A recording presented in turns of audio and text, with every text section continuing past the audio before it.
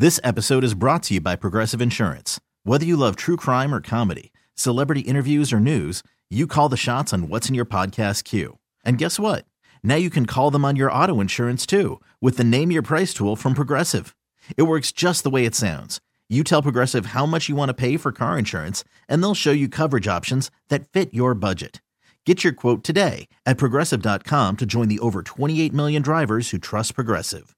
Progressive Casualty Insurance Company and Affiliates. Price and coverage match limited by state law. You're listening to Around the Dial, your one-stop shop for sports talk's best moments every day. Here's your host, CBS Sports Radio's Damon Amendolara.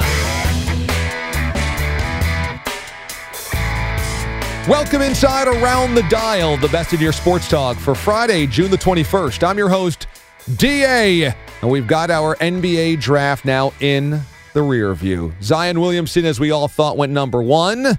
Number 2, Ja Morant to the Memphis Grizzlies. Number 3, R.J. Barrett to the New York Knicks. Now, all of that was to be expected. We'll talk about some of those picks later on in Around the Dial. But first, let's travel back to the NBA Finals, because this offseason will be defined by what happened surrounding the Golden State Warriors. For the first time in 3 years, they are not NBA champions, and 2 massive injuries obviously taking their toll and altering the course, the landscape of the NBA this summer.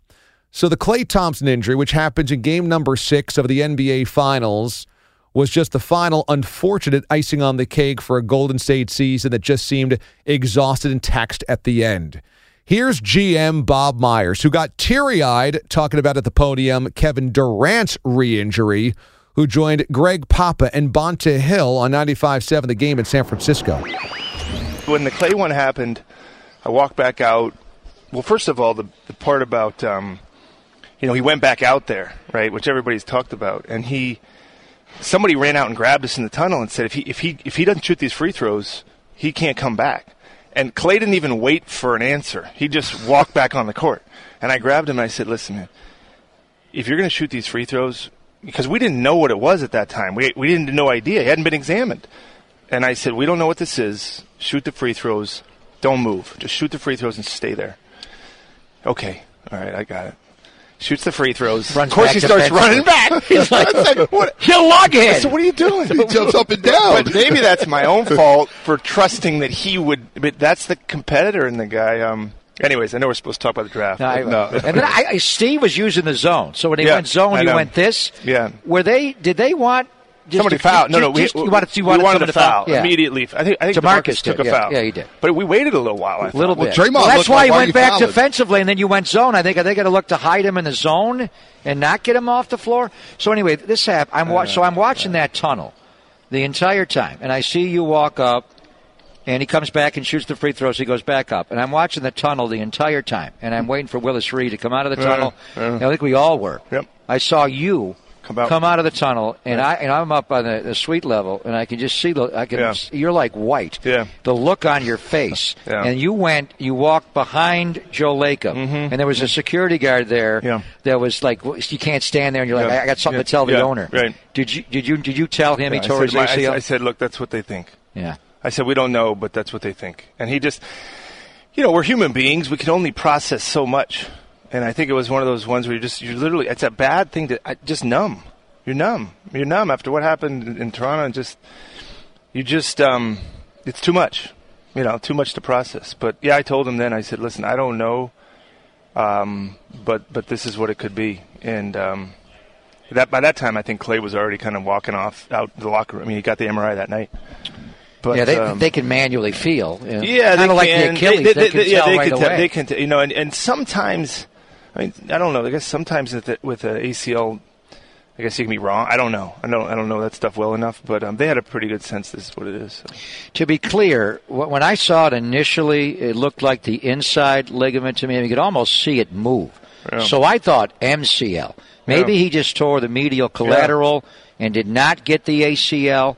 we know the ACL's torn. Is the MCL fully intact? I think or that's is that okay. I think that doesn't. Everything else I think is fine? that heals on its own. Yeah. I don't think he needs that. As far as I'm being told, it's just the ACL. All right. Surgery once the swelling once, comes down. Probably, do you know when? Don't know exact. You do don't not know exactly. You want us to change topics? Medical hour is over. Well, you know what time it is. What is the problem with you guys?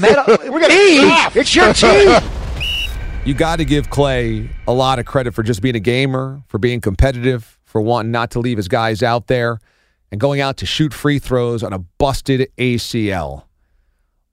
And as gritty as that whole thing was, it's impressive, but it also makes you wonder, what will the Warriors be next year? What will the Warriors be after that? I mean, we all hope that KD and Clay are fine long term, but at least for next year, even if they re-signed Clay and KD, both of those guys probably don't play at all next season. Maybe Clay by the time the postseason rolls around.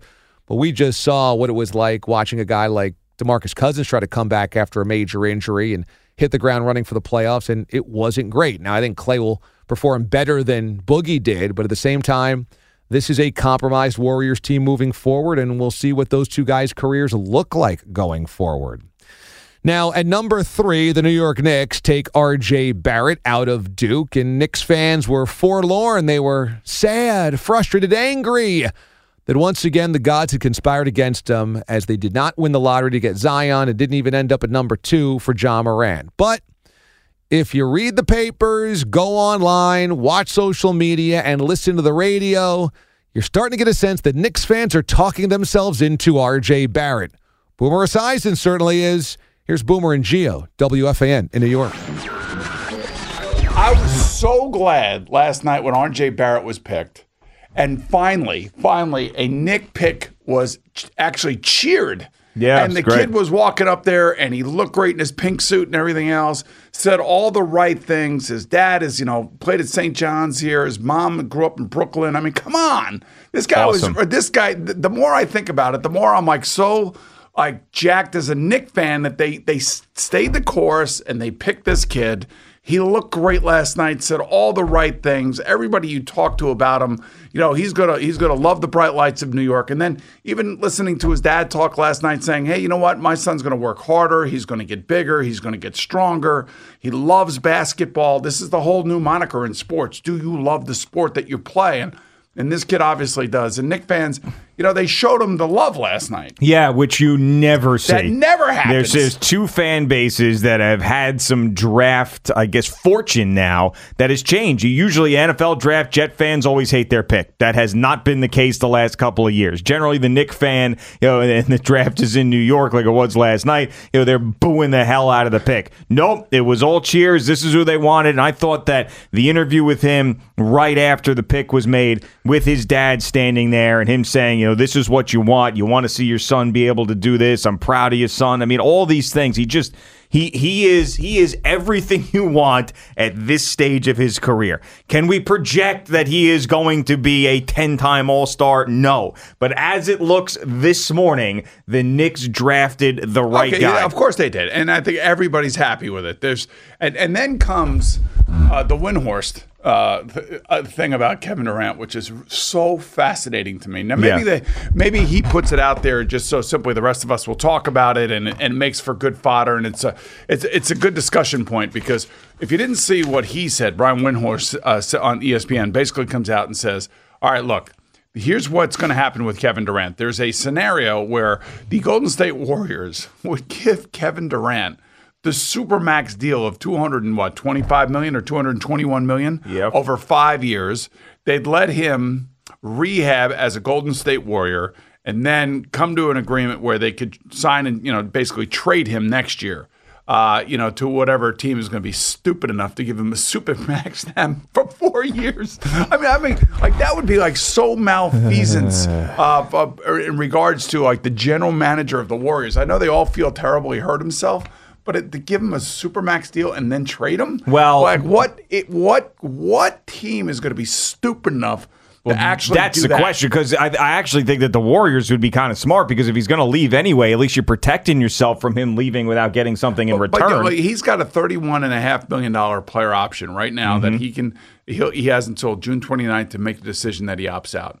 And as much as I admire Kevin Durant, as much as I love Kevin Durant, as much as I was hoping to see Kevin Durant in a Knicks uniform, if he signs a Supermax deal with Golden State and then the Knicks decide or the Nets decide to trade for him, I'm sorry, man. This guy's gonna be 37 or 38 years old. This contract's gonna take him to that, and he's a 7-footer with an Achilles It's injury. nuts. It's absolutely nuts. It would be idiotic. Yeah.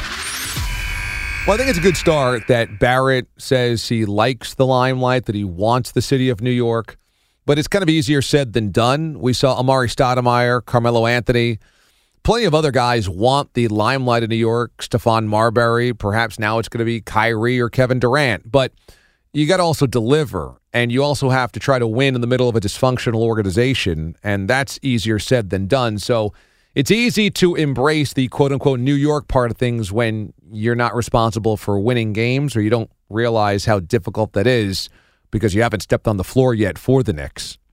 Zion goes number one, and some have made comparisons to a guy like LeBron James when it comes to Williamson. Is that a step too far? Here's ESPN analyst Chauncey Billups, who joined 97.1 The Ticket with Jamie and Stoney. Zion is the story, obviously, from last night and the story of this entire draft. Are you, I don't want to put you on the spot because your theme here has been you never know with these guys. You got to see how they play out. But, we're calling this guy the next LeBron, the new face of the NBA. I'm not quite there yet. Are you there with him? Do you think he's that good? Is the build-up meet the hype? No, I'm not there. But I believe in him. I really do. I mean, he's a good dude. He's humble. He's an athlete that we haven't seen before with his size, strength, speed, all packaged in together.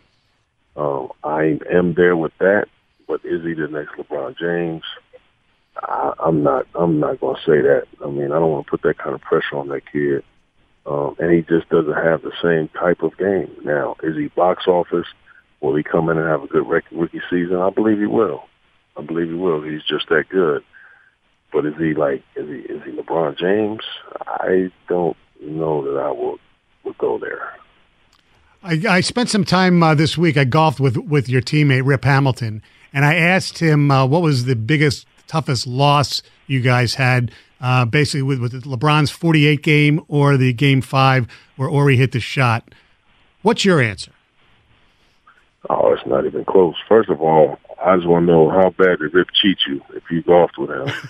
Secondly, he was pretty good, actually. Except, how about this, Chauncey? He comes to the club and he forgot his clubs. That sounds like Rip Hamilton. And one thing about it, no matter how far off the fairway he hits it, he will find a ball. I don't know if it's his ball, but he's going to find a ball and put it in play.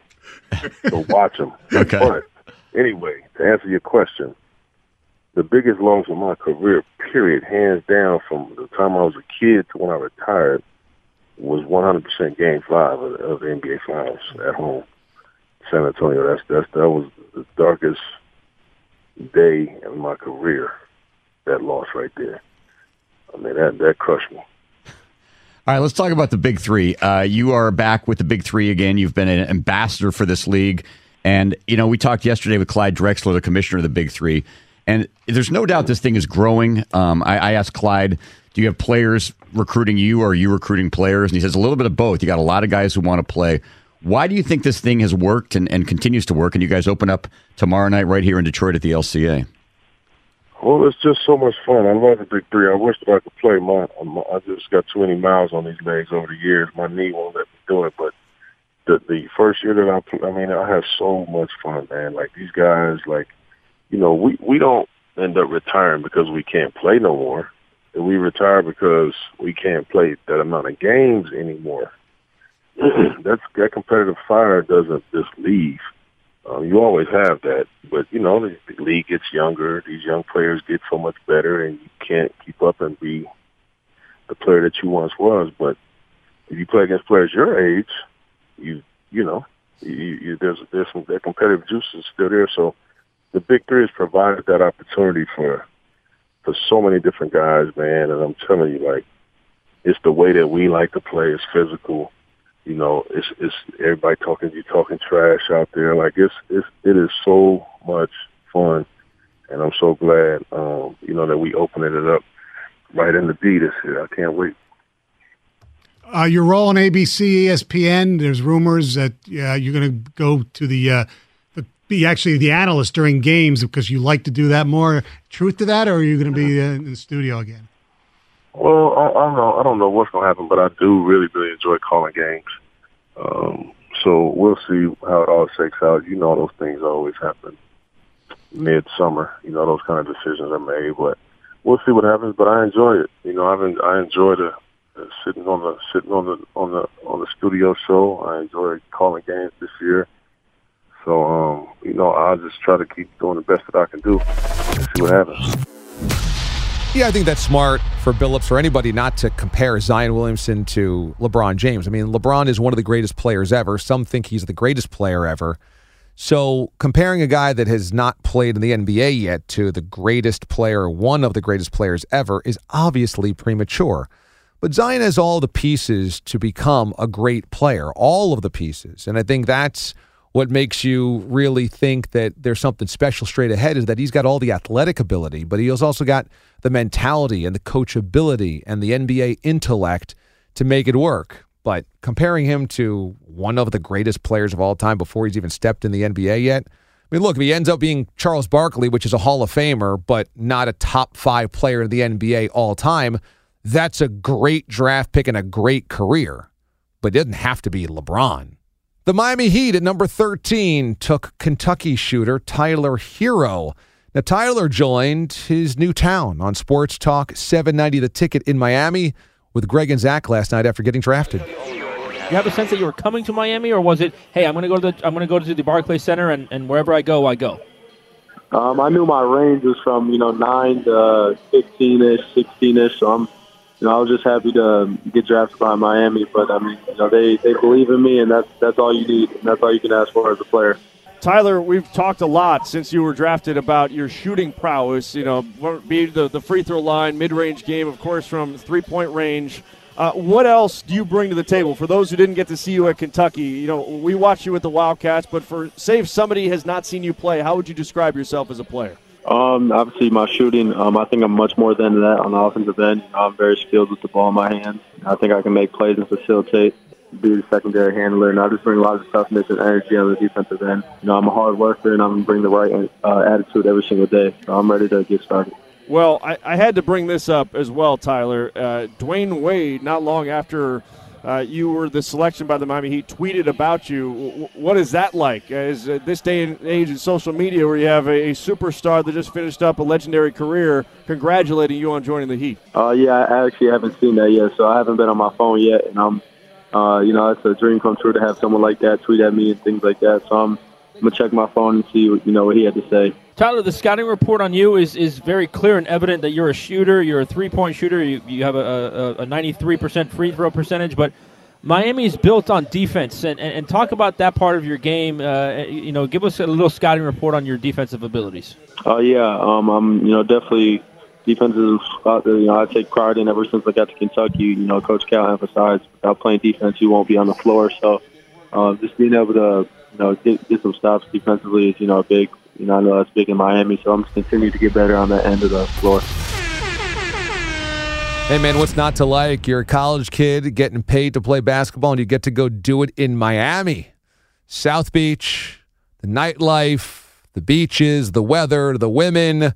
Yeah, I think there was probably a lot worse places for Tyler Hero or anybody to be drafted by. So that moment where you realize, oh, my gosh, I get paid and I get to do it in Miami, that's probably a really good feeling.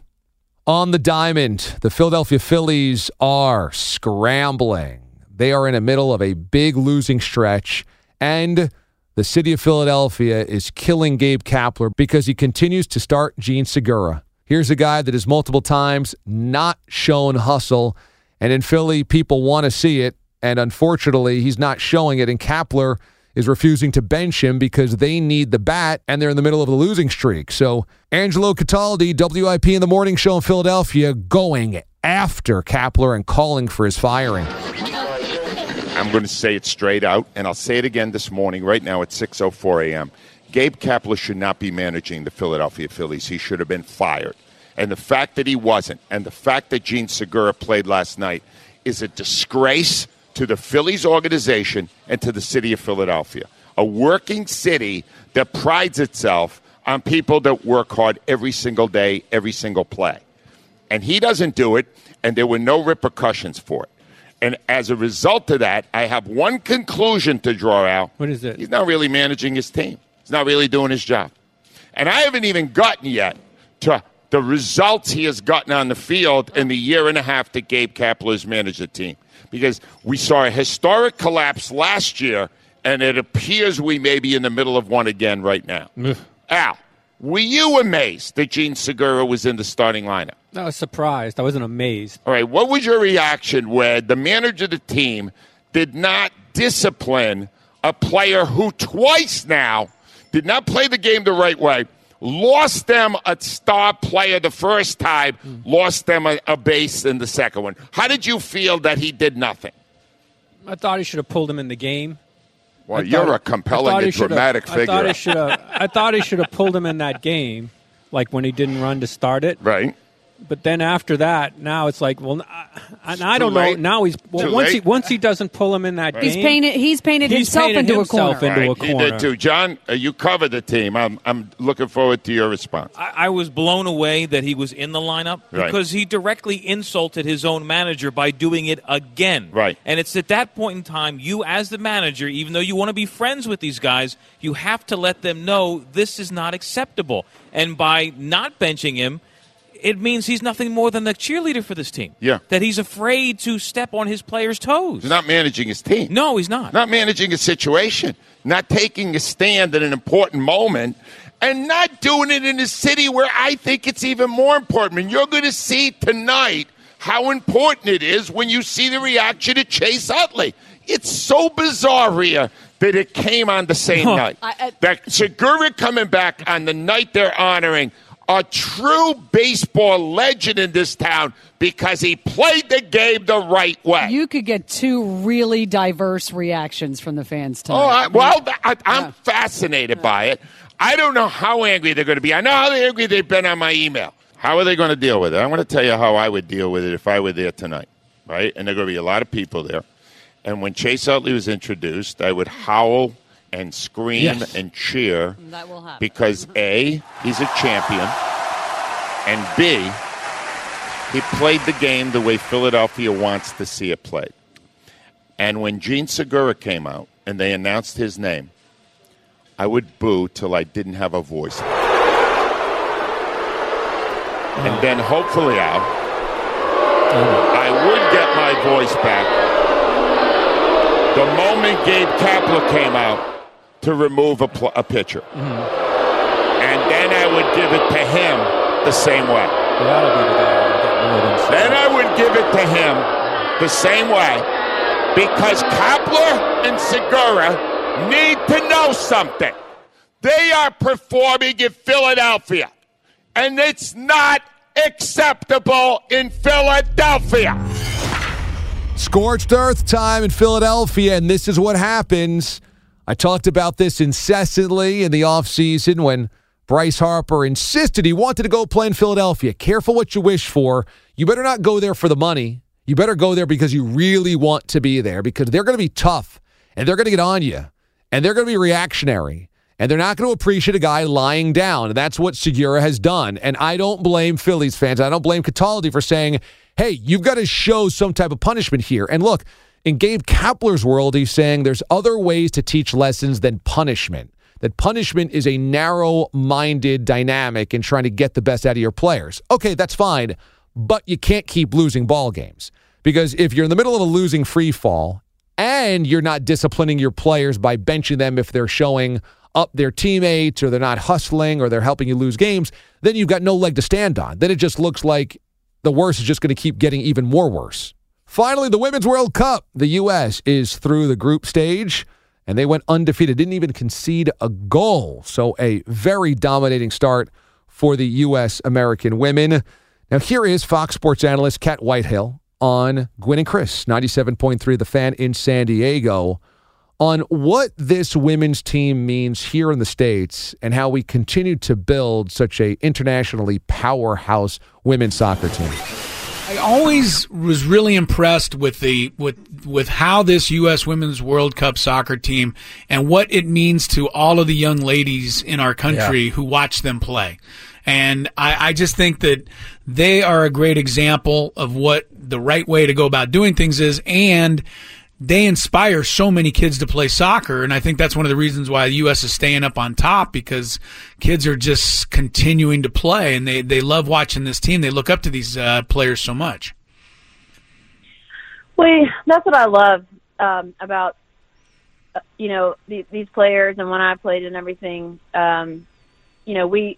We are always fighting for equality, but at the same time, we have been given a lot more than a lot of other teams have. And that's what I have to give U.S. Soccer a lot of credit, Title IX a lot of credit for our opportunities. And a lot of people are saying, the world's catching up.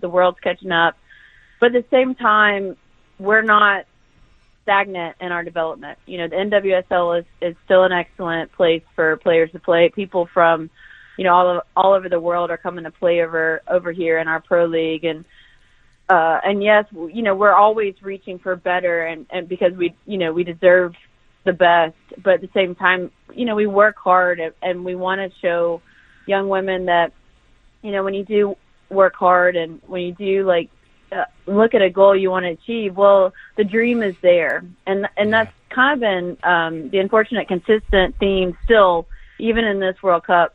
The 8th World Cup is that, you talk about South Africa and you talk about Chile and you talk about even Scotland, the debutantes of the World Cup, that now Scotland and South Africa, they have people that they can dream about being. Well, I've had that dream for forever. I could say I wanted to be Carla Overbeck, I wanted to be Michelle Akers, and I wanted to be Joy Fawcett. And now, I've had that since, for me, when I first saw it as a young player in the 96 Olympics.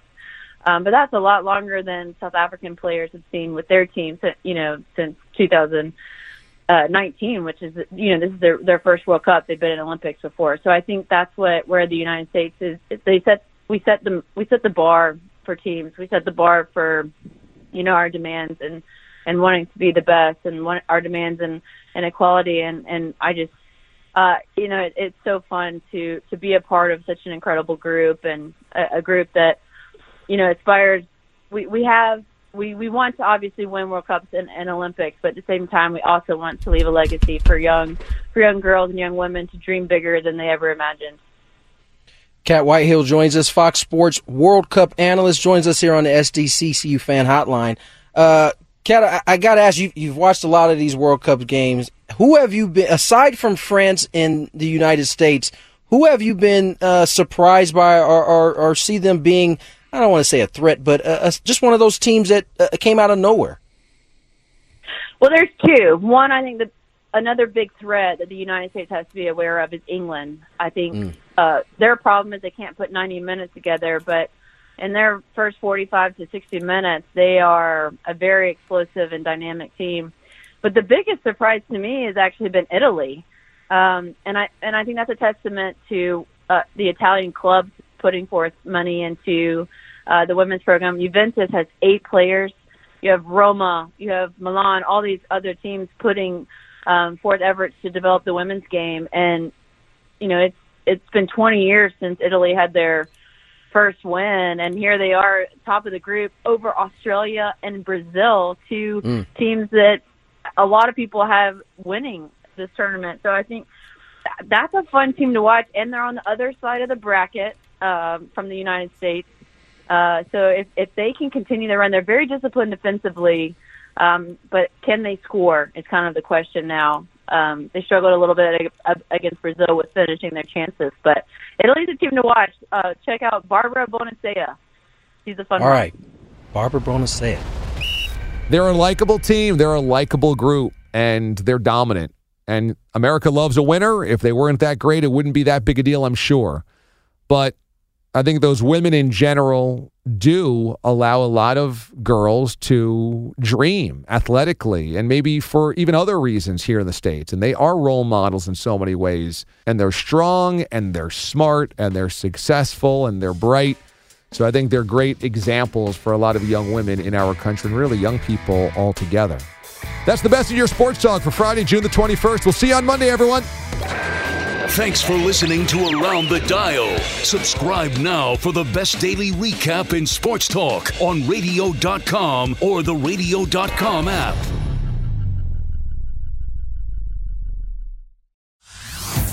Hey everyone, Boomer Esiason here. The NFL draft is behind us and your favorite team is now gearing up for week number 1. The free Odyssey app puts you right in the middle of the pro football conversation with the biggest sports radio stations from across the country. The local voices who know your team the best, giving you their unfiltered takes on the current state of your squad. It's always football season right here on the free Odyssey app.